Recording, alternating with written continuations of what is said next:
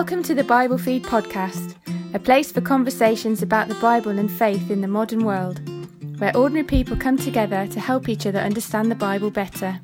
Let's get started. Welcome everybody to the Bible Feed podcast. We're going to introduce a new series that's coming up in the coming weeks about church history, and we're going to lay some of the groundwork for some of the issues that we'll see during that series and realise they didn't spring out of nowhere. We're going to think about what it was like to be a Christian in the first century and make us realise and understand what we should expect from a church today. I've got Paul with me here. Hi Lawrence. It's really useful to look back and place ourselves back in the first century, but it's quite hard to imagine what it would have been like. It's just so long ago. Our life in the 21st century is just worlds apart from the first century. Life was so different. But it's useful to think about what would you expect to be the same, what would you expect to recognise, and what might change over time. Yeah, absolutely. We just haven't got a lived experience of being there, so there's no way that we can kind of say exactly how it was. But maybe the way to approach it is to engage in a thought experiment. So bear with me here. Sounds like fun. Take your 21st century consciousness and put it into a body of somebody in the first century, and a first century Christian. Let's give this person a name, okay? Maybe this person is Tremendous Hummus, the chef from Milvian Bridge, okay? Okay, where is Milvian Bridge? Do they have a football team? I think they have. I think it's the Milvian Bridge Rovers. Not doing so well now. I think they're from the north of Rome, if I'm correct. Okay, Tremendous Hummus. Tremendous Hummus. Okay, and I mean, there's other names as well you could use. Frivolous, Ceremonious, the Jester. Maybe. Have you got any? Yes, of course. What about Hideous Chorus, the musician? Oh, I think we should just recommend that everyone just Googles words that end in us and just make your own Roman name up. Build your own Roman name. Okay, so anyway, Tremendous Hummus the Chef. It's about 65 AD. He became a Christian about 10 years ago in Rome, and he's just moved to Philippi. And obviously the reason for him moving is because they appreciate his chickpea-based starters. And he's just about to walk into a local Christian community. So what we're going to do is just consider us in that body, with our 21st century mind. What would we recognise? What would we find different? Well, this is a fascinating thought experiment. But maybe just before we get to Tremendous walking into the Christian community in Philippi, perhaps we can just think about how and why he might have become a Christian in the first place. What sort of things convinced people to become Christian? So let's just think about that. I mean, throw a few ideas as to why people might have become Christians. We know people were preaching things about the resurrection of Jesus, and there were witnesses, people claiming to have seen Jesus raised from the dead. That's something that might have convinced people to become a Christian. The idea of resurrection there would have been, a really new and prominent message that they would have heard, something quite different from what there would have been around them. But then also, coupled with that, we had miracles being done. Miracles would have been very persuasive, seeing something miraculous happen. And then the message that is coupled with that would have obviously borne some authority. So they may have seen a miracle, they may have then lent authority to the message, which obviously was the gospel. Yeah, so saying someone was raised from the dead is a pretty extraordinary claim. And if someone claims that, but then they're able to do some apparently miraculous things, then it lends authority to that. Yeah, that's all about a solution to death, a solution to mortality, resurrection from the dead. So that's pretty appealing, I would say. Yep. To get involved with a community that has that to look forward to. There's a little bit more about things like forgiveness for the errors of your past and being forgiven for that and being able to kind of be washed clean of that and start a new life. That could be pretty appealing. I also think that there would have been some advantages to people being associated with a community like this, because we read in Acts of the Apostles how they would have had everything common, so there would have been this kind of society benefit as well at the time, coupled with really amazing doctrines and hope for the future. Yeah, it's a group of people that seem to behave differently from the way society is around them and the way they took care of their sick and the poor and so on. So lots of different reasons. I guess we don't know why Tremendous Hummus became a Christian, but it could have been anyone or a mixture of those things. Yeah, and I'm sure coupled with emotional reasons would have been the intellectual response to the gospel message, very similar to the way in which people respond to the call of the gospel today. So we're about to walk into a Christian gathering. We're in Philippi. Tremendous Hummus strides into a Christian gathering. What's going to be going on in that gathering? So I suppose the first question is when are we going? Tremendous likes to be punctual. So when has he got to turn up to this Christian gathering? A couple of hints. in the New Testament. Acts chapter 20 talks about them gathering, I think it's Acts chapter 20, verse 7, on the first day of the week, when we were gathered together to break bread, Paul talked with them, intending to depart on the next day, and he ended up speaking for quite a long time. The point is, they were gathered to break bread, and we'll talk about that in a minute, is on the first day of the week. So that is Sunday, essentially, the day after the Jewish Sabbath, the first day of the week. But actually, if we go right back to the beginning, if we go back to Acts chapter 2, when it all kicked off in Jerusalem on the day of Pentecost, and many of the Jews in Jerusalem received the gospel and were baptized, at the end of chapter 2, there's a few verses there that are worth reading because there's quite a lot of information there. So verse 42 of Acts chapter 2, they devoted themselves to the apostles' teaching and fellowship, to the breaking of bread and the prayers, and awe came upon every soul, and many wonders and signs were being done through the apostles. All who believed were together and had all things in common. You mentioned that. They were selling their possessions and distributing as any had need. And then verse 46, and day by day attending the temple together and breaking bread in their homes, they received their food with glad and generous hearts. So there doesn't seem to be a particular day on which they would gather. But the interesting thing about this, and this is a real difference, I think, from the 21st century, is these days on which they would gather would be normal working days, not a weekend. You know, the structure of a 7-day week was not really a feature of the way the Romans operated. It was a Jewish thing, yes, but not a Roman. So in Philippi, operating under Roman arrangements, and the calendar was just structured in months, and they sort of counted days by reference to 3 days of the month. There's public holidays around there for feasts and festivals and worship of whatever Roman god, but there's not really a weekly structure. So it's really likely that this gathering is happening on a normal working day. Yeah, that's interesting. The fact that our 21st century mind is so structured around that sevens than having the 2 days of a weekend here in the Western world, we would have, that would be fairly ubiquitous, and, no regular day of rest in the Roman calendar, which, really is confusing on when to decide when to wash your chariot. I'm not sure how they would have decided that. So what about the Jewish Sabbath then? Where does that go, and how does that influence these early Christians? So Sunday wasn't a day of rest, it was a working day, the first day of the week. Yeah. A working day, and it wasn't declared an official day of rest until 300 years later, after Tremendus.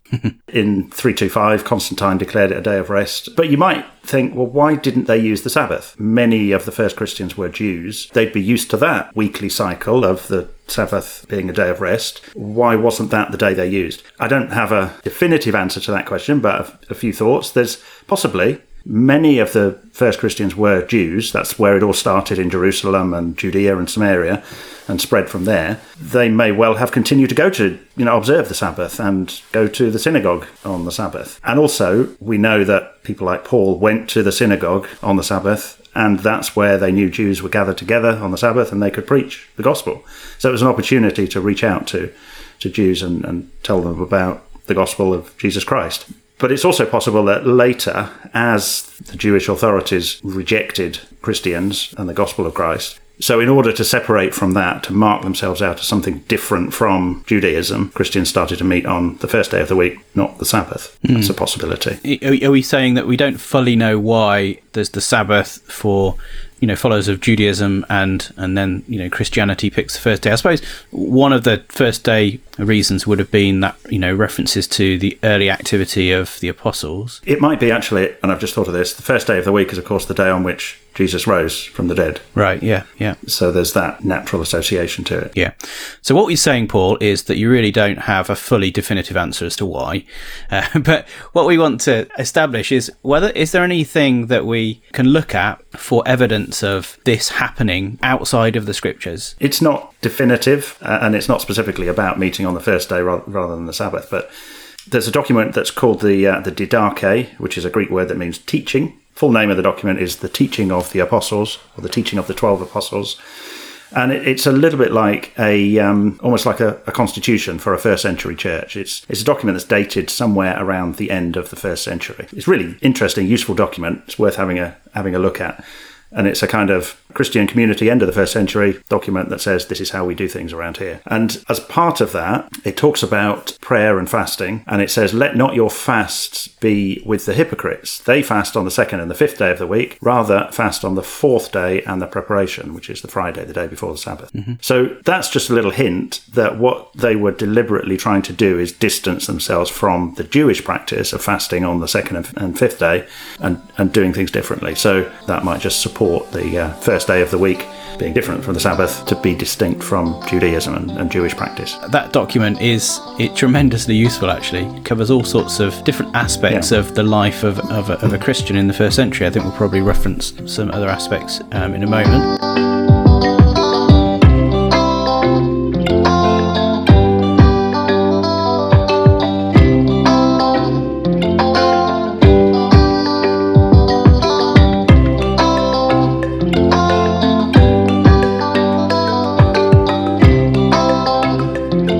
So we're going in the evening then on the first day of the week after a day's work. So we've done a day's work and we're going in on the evening. Where do you think we would be going? So we're not going to church because there were no churches as buildings. We read in Acts 2 that they gathered in the temple and that they gathered house to house. Probably gathering at the temple, that's more where they would have, again, been reaching out to the Jewish population in Jerusalem and telling people about Jesus. But when it comes to coming together, Christians coming together for worship and to break bread and remember Jesus, that's in their houses. So the house churches, house gatherings, essentially. It's probably worth just mentioning the word that's used in the Greek in the New Testament where we read church. It's the Greek ekklesia, which basically means an assembly. It isn't about a building. It's about a group of people coming together. It's a well-used word. You know, when a group of the citizens of a town come together to make a decision about some civil matter or take a vote on something, that's an ecclesia. It's an assembly. So that's what's happening. They're meeting in houses. And as we go through the rest of the New Testament, there are examples of people using their houses as meeting places for the church. So a good example is Philemon, which is the smallest of the letters of Paul that we have in the New Testament. That letter just opens up with this greeting: Paul, a prisoner for Christ Jesus, and Timothy, our brother, to Philemon, our beloved fellow worker, and Apphia, our sister, and Archippus, our fellow soldier, and the church in your house. So this is a letter to these individuals and the church that is meeting in their house. It turns out that Philemon is an owner of slaves, and so he's clearly more wealthy than average, I would say. So you can imagine the sort of Roman villa type building, which tends to be built around a courtyard, and in that courtyard is quite possibly where local Christians would gather together to do whatever they do. Yeah, I think there's some indication that something similar happened in Philippi as well, in the house of Lydia. That there was a family that Lydia and her family were baptized, and probably initially would have held services or held, memorial meetings, as you would call it today, in their house. Okay, so you're talking about a slave owner there, and you talk about slaves, and we'll come on to that in a moment. But who would have been in the church? Who would have been in the gathering during this Friday evening? And this is something that really starts to mark the Christian communities out from the rest of Roman society, I think, because this would be a gathering of men and women from all levels of society, and that's really, other than huge gatherings like in the circus, that's really unusual for Greek and Roman society to have all of those levels of society coming together to do the same thing together and share a meal together, for example. That's really unusual. Everyone's on the same level, whether you're at the top of the tree, the owner of the house, or a slave. Because the Roman culture was sort of operating around these honor shame principles, that if everything, it was very important who you related to in society and whether that brought you honor or shame. If you did something for someone lower than you in the hierarchy, that was honorable for you. But if someone lower down the hierarchy did something for you, that would be a shame. And Roman society was very hierarchical, with patricians, the father of the family, and then it would have clients who were free men maybe, but were of a lower status, but dependent on the patronage of the more wealthy patrician. And then right down at the bottom of the pyramid are the slaves who are there in the household being told what to do. So we almost get like a flattening of the org structure within this church, and in Philemon we have that very starkly put forward with the story there of a runaway slave who's become a Christian and then goes back to his master, and the respect that needs to be shown in both directions between this runaway slave and the master. I mean, Philemon's a really good example because it's a letter to Philemon, but we just read the opening verse. It's actually not just a letter to Philemon. It kind of reads a bit like a personal letter, but it's not. It's to Philemon and to the church in his house. But it's all about this slave of Philemon's, Onesimus, who's run away to Rome. In Rome, he's met Paul and looks like he's become a Christian as a result of meeting Paul in Rome. And now Paul is sending him back to Philemon, his master, and urging him to receive his slave back. You know, the treatment of a runaway slave is normally not good. But here Paul is sending him back. And actually he says that Philemon is to receive him no longer as a slave, but more than a slave, as a beloved brother. So he's asking Philemon not to receive him back as a slave, but to receive him now as an equal, as a brother.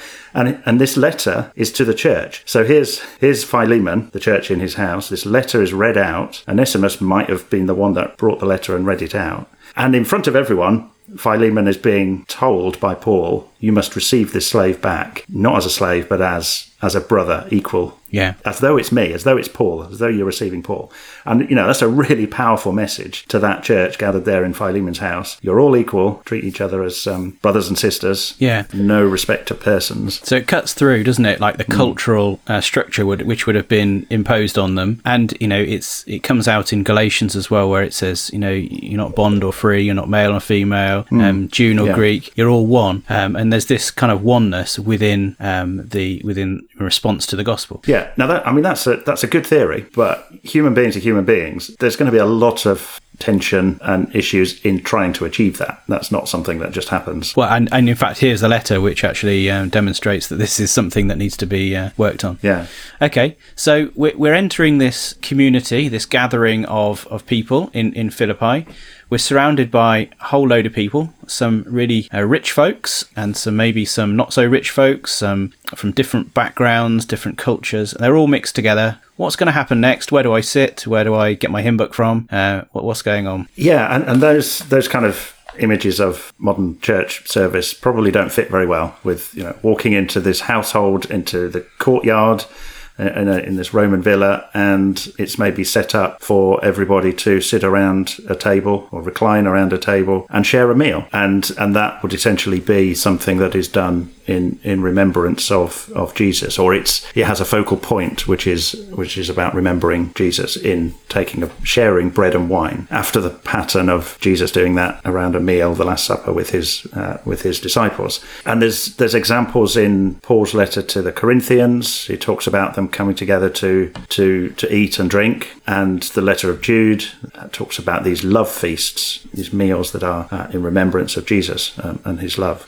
So originally, you know, whether by 65 AD and the time of tremendous hummus was still a meal, it seems to have quite quickly moved from that to something simpler, the sharing of bread and wine. So the Didache, which we mentioned earlier, around the end of the first century, talks about a thing called the Eucharist, which is a word that means thanksgiving, and it talks about taking the cup, and then it gives a sort of short model prayer to be said before the cup is shared, and then it says about taking the bread, and it gives a little model prayer for giving before sharing the bread. And it also says, you know, unless people have been baptized into the name of the Lord, they shouldn't take the bread and the wine in remembrance of Jesus. So yeah, and I think that's almost within those few words in that apart from the Didache, you start to see some of the tensions that we're gonna see in the coming series around baptism and about who takes the bread and the wine. What does baptism really mean? We'll be covering a little bit of that. So yeah, really,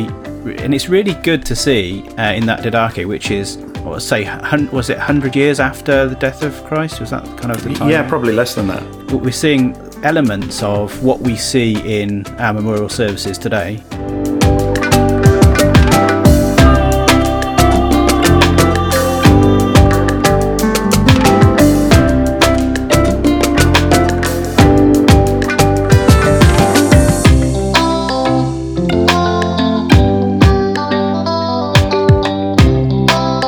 so we're sat in the courtyard and we're engaged in all this, and we're just about maybe to start. But then somebody walks in. I think it's Limulus Papyrus, the Egyptologist. He's just walked in. He's a newcomer, and he wants to join in. What do we do? How do we deal with that situation? That's a good question. And there's examples of things like letters of recommendation, where somebody would come from another Christian community in another place and want to, happen to be travelling through or visiting. And they would bring along a letter of recommendation from their home community, as it were. And actually, there's an example in the letter to the Romans. I think Paul sends the letter with Phoebe, and he says, "I commend Phoebe to you."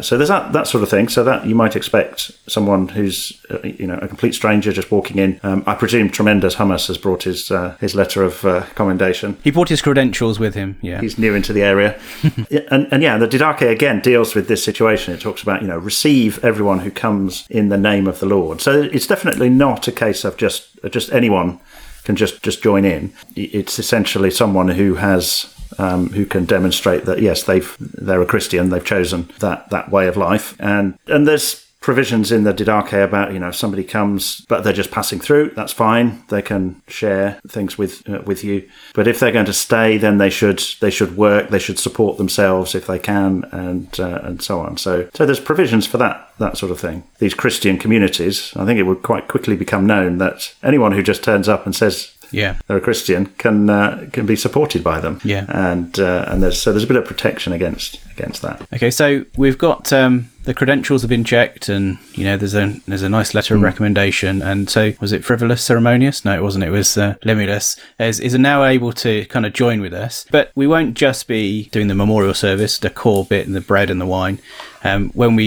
When we meet together in the 21st century, we do a lot of other stuff as well. Yeah. So what could we expect, maybe? What indications do we have from first century examples? There's quite a bit about this in Paul's first letter to the Corinthians, chapter 14, talks about an orderly kind of worship service. It says, what then, brothers? When you come together, each one has a hymn, a lesson, a revelation, a tongue, or an interpretation. Let all things be done for building up. And so it goes on to say, well, yeah, everybody wants to make their contribution to this gathering of Christians and what they've come together to do, whether it's a hymn, singing, or a prayer, or a teaching, exposition or interpretation, but do it in an orderly way, one at a time, and be respectful of each other.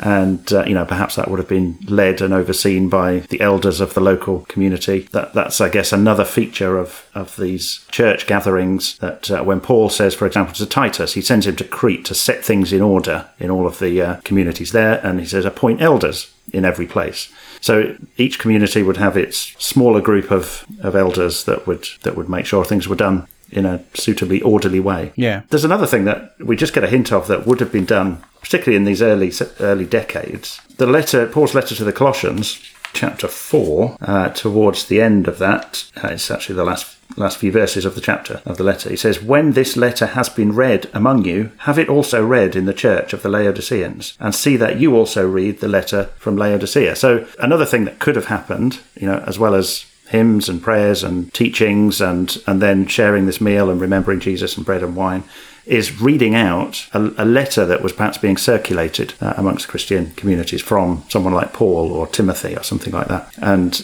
just sitting as a group and listening to that letter being read out. I think that's reminiscent of things that happen within our own communities now. We have Bible readings, but they would have had the original, as it were. They would have been reading these letters that would have been sent from Paul, etc., guiding them through difficult times. And some of these letters were circular letters as well, weren't they? They would have gone round from, different communities to the next one in order to help each of them. And so maybe a member of this community in Philippi is Meticulous Stylus, the scribe, and he would do a copy of the letter, and they'd keep a copy and send a copy to the next town to be read there. You just had to get that one in.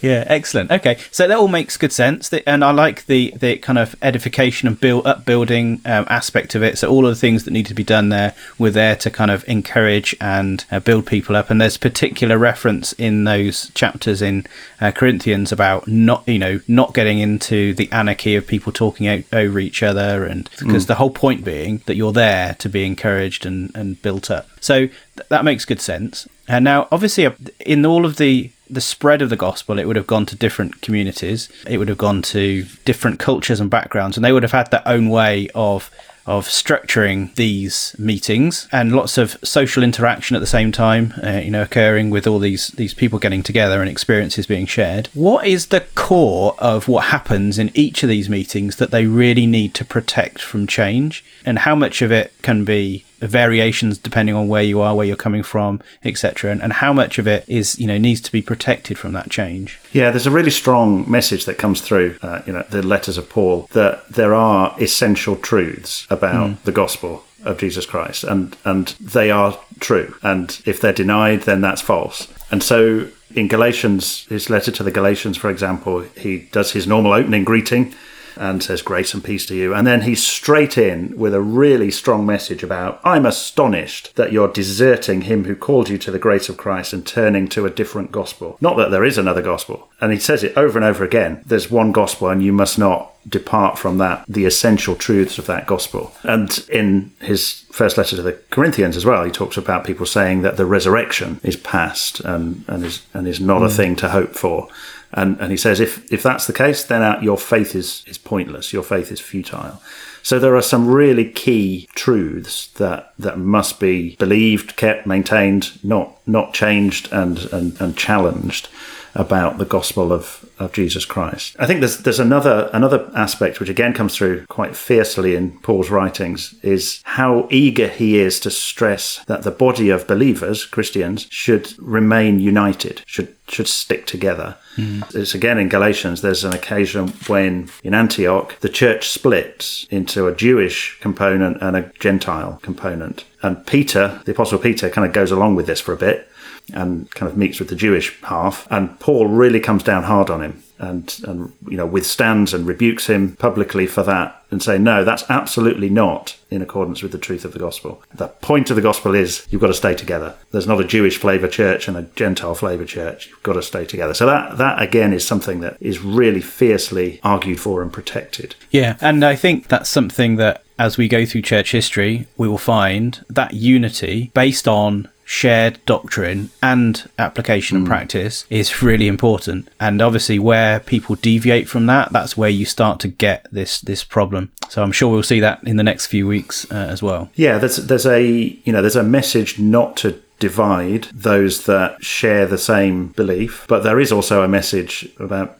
people not changing that and going off and forming a new group and creating division in that way as well. But in terms of practice, there's very little actually that is kind of fixed. There's baptism, which is the sign of someone joining the Christian community, and then there's the weekly, first day of the week, sharing of bread and wine. That's it, really. And I presume the majority around that kind of framework of core activities, the rest of the stuff could be fairly flexible, depending on the ability of the people in the group and also what edified them, I suppose, which was the whole point of the activities that were happening as we saw in 1 Corinthians.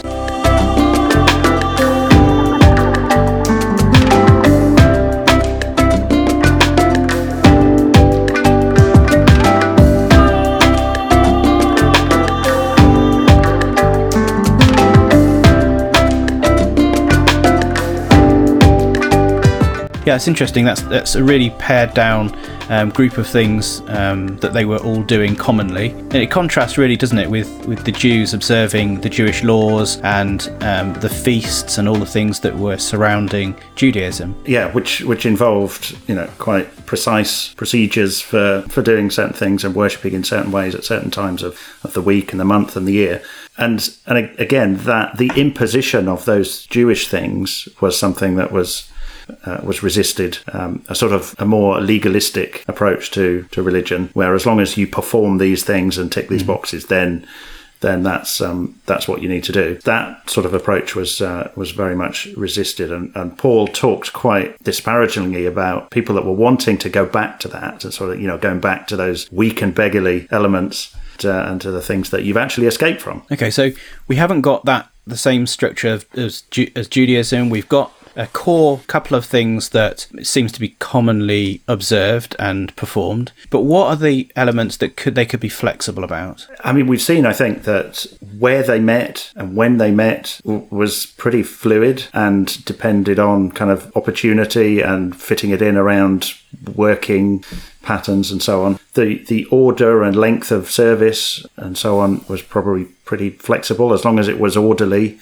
and suitably reverential, then that works. It might even been done in different languages, as long as there was an interpreter there. So, and a lot of that flexibility was really required, I think, particularly at times towards the end of the first century, when the communities have grown. They start to become noticed by the Roman authorities. The Jewish authorities had already got pretty upset with them and tried to resist the growth of these Christian communities. The Romans start to notice them and see it as a challenge to the cohesion of their empire, because they're not worshipping the emperor and offering sacrifice to the emperor and so on. And so, persecution starts to emerge, and so they've got to be pretty flexible about how and where and when they meet and what they do, because they've got to perhaps keep things secret. The earliest example of a purpose-built church, a space specifically built for Christians to come together, it's somewhere in Jordan, in Aqaba. But it's a cave. It's essentially somewhere hidden, somewhere that they could come together and in secret they could meet. And the fish symbol of Christianity was originally, it seems, a sign that could be kind of scratched on a door or on a wall somewhere, and was a sign to Christians, a secret sign to Christians that yes, there's a gathering going to happen here, and you're safe to come.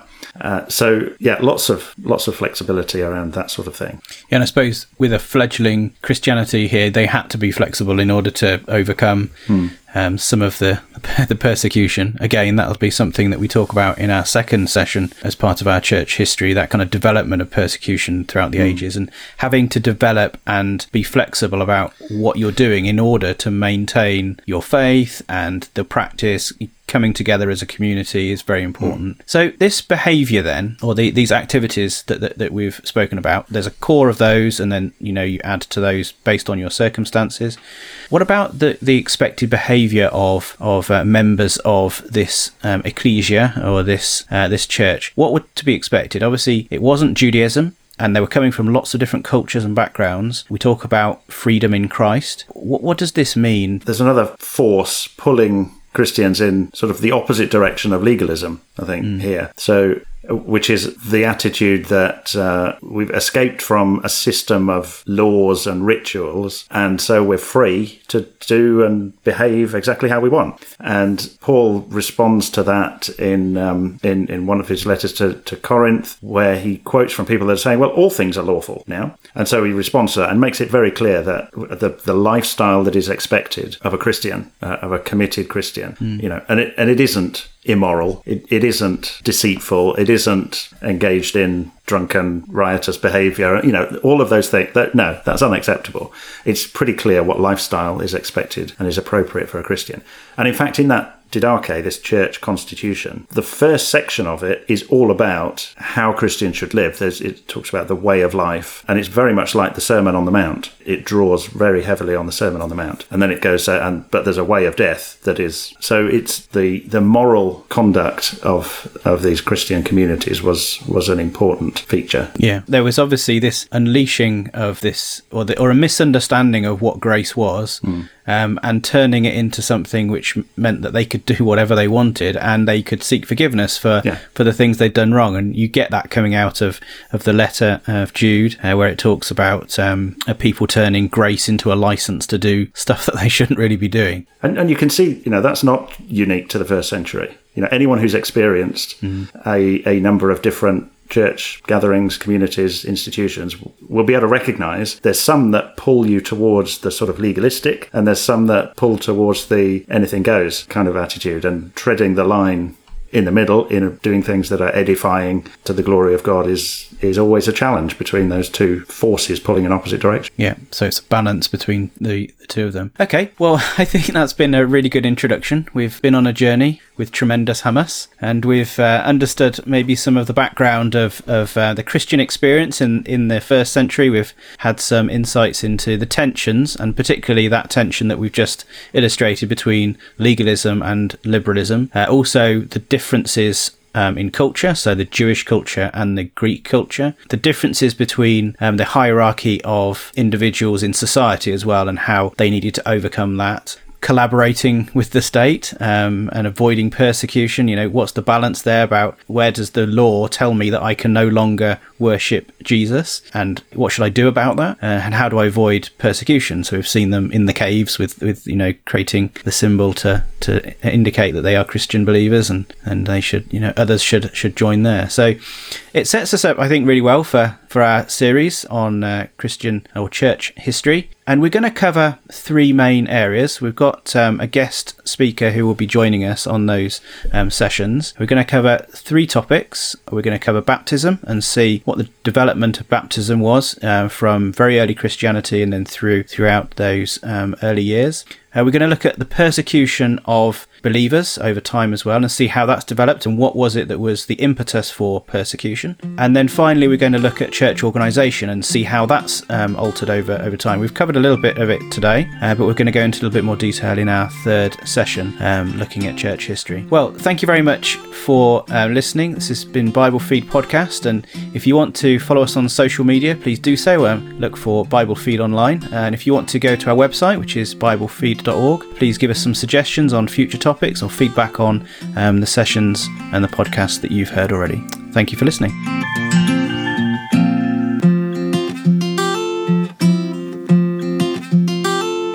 You've been listening to the Bible Feed Podcast. Thanks for joining us.